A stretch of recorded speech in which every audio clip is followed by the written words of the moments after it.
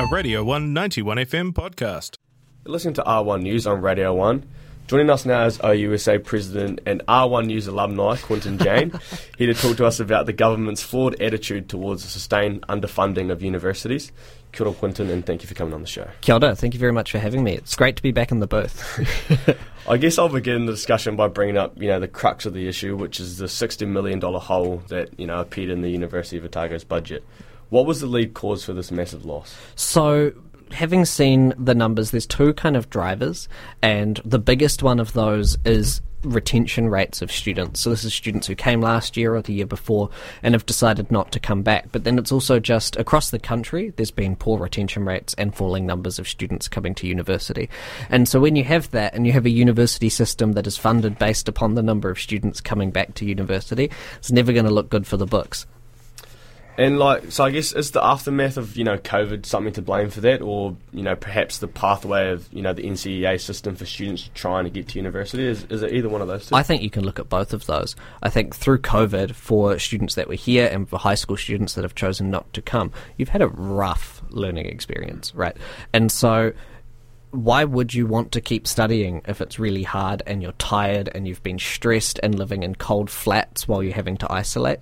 You just you get to a breaking point. Part of the reason that I decided to run for this job rather than postgrad was because studying was just a bit more than I could bear to think about at the time, right? I'm glad I ran for this job. It's lovely. But the idea of studying was just so hard after having gone through so much COVID. And so I think that's the same thing. If students don't want to come back for postgrad, they might need to take a year off to go and earn some money. And it's the same for high school students coming here. They had it worse than tertiary students, right? You get COVID in a classroom much easier than you get it watching your lectures online. So it's rough, and that's, to me, is the crux of why you wouldn't want to come back.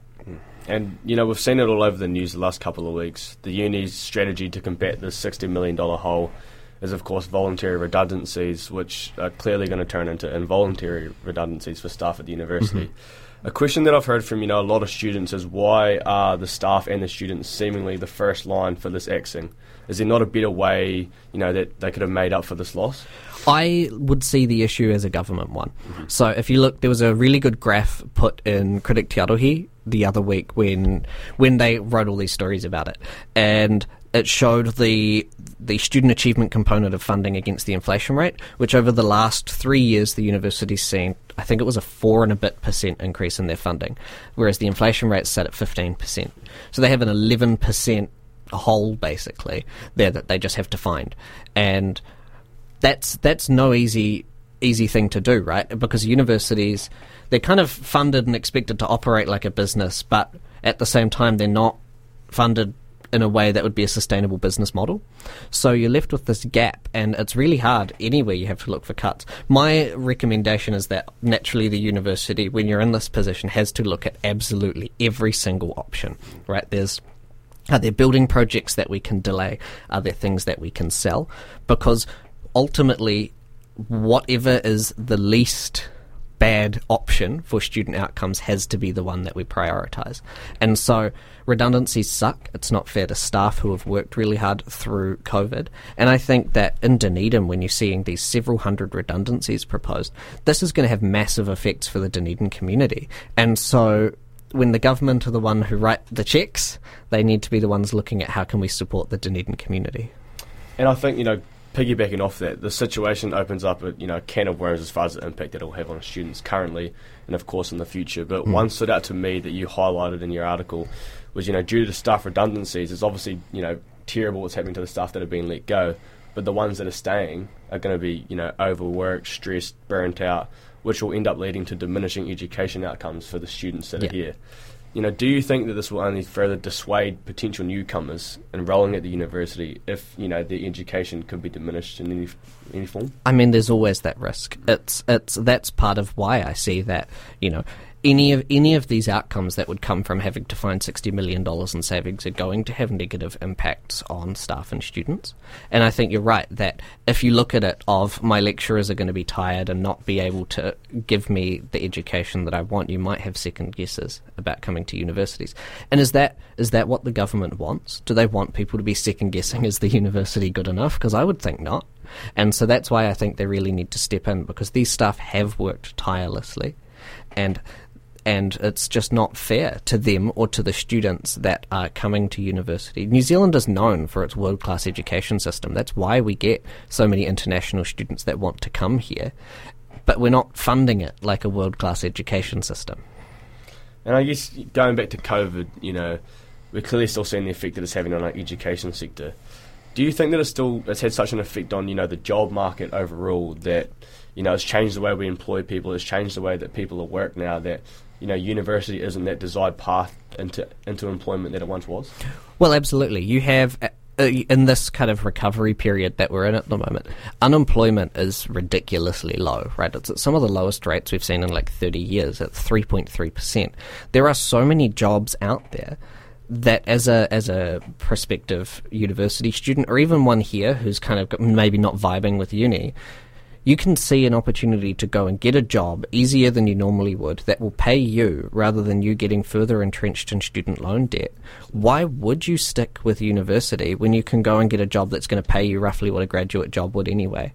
With less debt, you can now get a better flat, live somewhere, outside of North Dunedin if you're a bit sick in North Dunedin. Like, I think that COVID has presented this opportunity to students to perhaps not be a student anymore.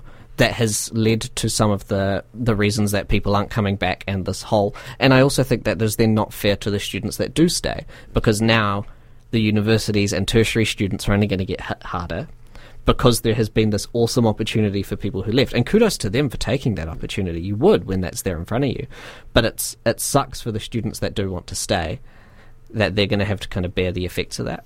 I think you've made an excellent roundup there about like what being a student is essentially now, as far as the material hardship you go through, and of course the tens of thousands of dollars in debt, which obviously students that are looking to go to university don't want to take that up. Yeah. I guess, how should the government entice high schoolers and incentivise them through policy into coming into tertiary education? I mean, that's the $1 million question, right? So my student loan's $64,000, right? And I did 4 years of undergraduate study and got a year's free tuition and some scholarships that have helped that. So without any of that, I would have been at $80,000 for 4 years study, which is not a small amount of money. So I think that it's really, we need to relook. If you can, because when you leave with your student loan, you have to sacrifice 12% of your salary to pay it off. Easiest way would be get rid of the need for student loans. So that is just fully funded education and a universal student allowance. Because at least then, even if you're in these kind of questionable material conditions because you're not getting enough money to support yourself, you're not paying for it. And why would you, my current projections are 17 years to pay off that student loan. So that'll make me 39 at this rate, right? Halfway to retirement. But we really need to just relook at what is the student experience, because it's expensive as it is, and it's not great conditions. So a universal student allowance, getting rid of the student loan scheme and actually properly funding tertiary education, and then other ways of improving the material conditions for students. So I want to see the winter energy payment. That's a big one, because you could actually warm your flat in the winter, which would be nice, rather than seeing your breath when you wake up. And also just other things like improving the rental quality for students, but in a way that won't pass on those costs, especially with the current student loan scheme, where your loan will just go up to pay it. I guess like with the amount of money we're talking about, it's hard, with the commodity thing that you talked about in your article, viewing education as a commodity is something that you've heavily criticised. How essential is it for the government to shift from that mindset and adapt their clearly thought funding model?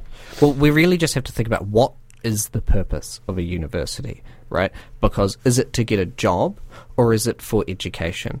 Universities should exist just for the intrinsic value of education and for the social good that it provides for anyone to have the ability to go to university, get a degree, and get that kind of well-rounded knowledge that a university seeks to provide. So if we look at it as a commodity, we discourage people from going there. You lock out groups from attending university if they see that as an inaccessible commodity. Because to take on $64,000 in debt, or whatever your student loan ends up at, is a lot to sign up for as a young person. And if you don't come from a place of privilege where you can justify taking on that kind of debt, why would you? And it's also, you're going to take longer to have proper earnings, to be able to contribute to your family, to set yourself up for any kind of success. If we look at it as a commodity, we're excluding people, we're not making it enticing, it's just unfair. And I guess in the future, can we better ensure academics and university staff, are better looked after and equipped to just do their jobs? Well, that's why I think the first thing that needs to happen is that the funding rate for universities needs to match the inflation rate, because when a university is run in a system that doesn't allow them to explore commercial ventures, the only way that they can increase their funding is through government funding increases. And so if we lock it below inflation, that's only ever going to detrimentally affect staff and students. So that's the easiest way that we can do it to ensure that the staff who are working hard and who do always work hard are best protected in their jobs, and how we can ensure that students will see quality education that they should be entitled to when your student loan is in the tens of thousands of dollars. And finally, in an election year, is this an issue that you hope to see the student body, really galvanise behind and persuade the government into combating, which is like a massive issue of sustained underfunding for universities? Absolutely. So this is a really big thing that OUSA will be pushing this election. So we've actually got a protest next Tuesday. We'll be marching from the Clock Tower to MP David Clark's office to call for better support for the tertiary sector, so for students and for the university, because it's time that they step up. We have a Prime Minister who was the Minister of Education and who was a student president at Victoria in the early 2000s. It needs to be something that they consider, because other universities will be in a similar position very soon if nothing happens, and we're just going to see continuing crisis across the country. We would end up in a case, we're already really there, in a case of education crisis, and so it needs to be an election issue because it is a big problem. Once again, Quintin, thank you so much for coming. Thanks for having me. Back in the booth. I missed it. Talking a lot about that. Once again, what time is that protest next week? So that is 10:30 outside the Clock Tower. We'll do little quick chats and then head to David Clark's office, kind of disband at 11:30. Pretty quick. We're also doing a little sign making over, I believe it's in the Everson Lounge at OUSA Clubs and Socks, 2:30 to 6 p.m. on Friday. Sweet. Make sure everyone gets around there. It's a really important issue that affects student and staff. You listen to R1 News on Radio 1. This was a Radio 1 91 FM podcast. You can find more at r1.co.nz or wherever quality content is found.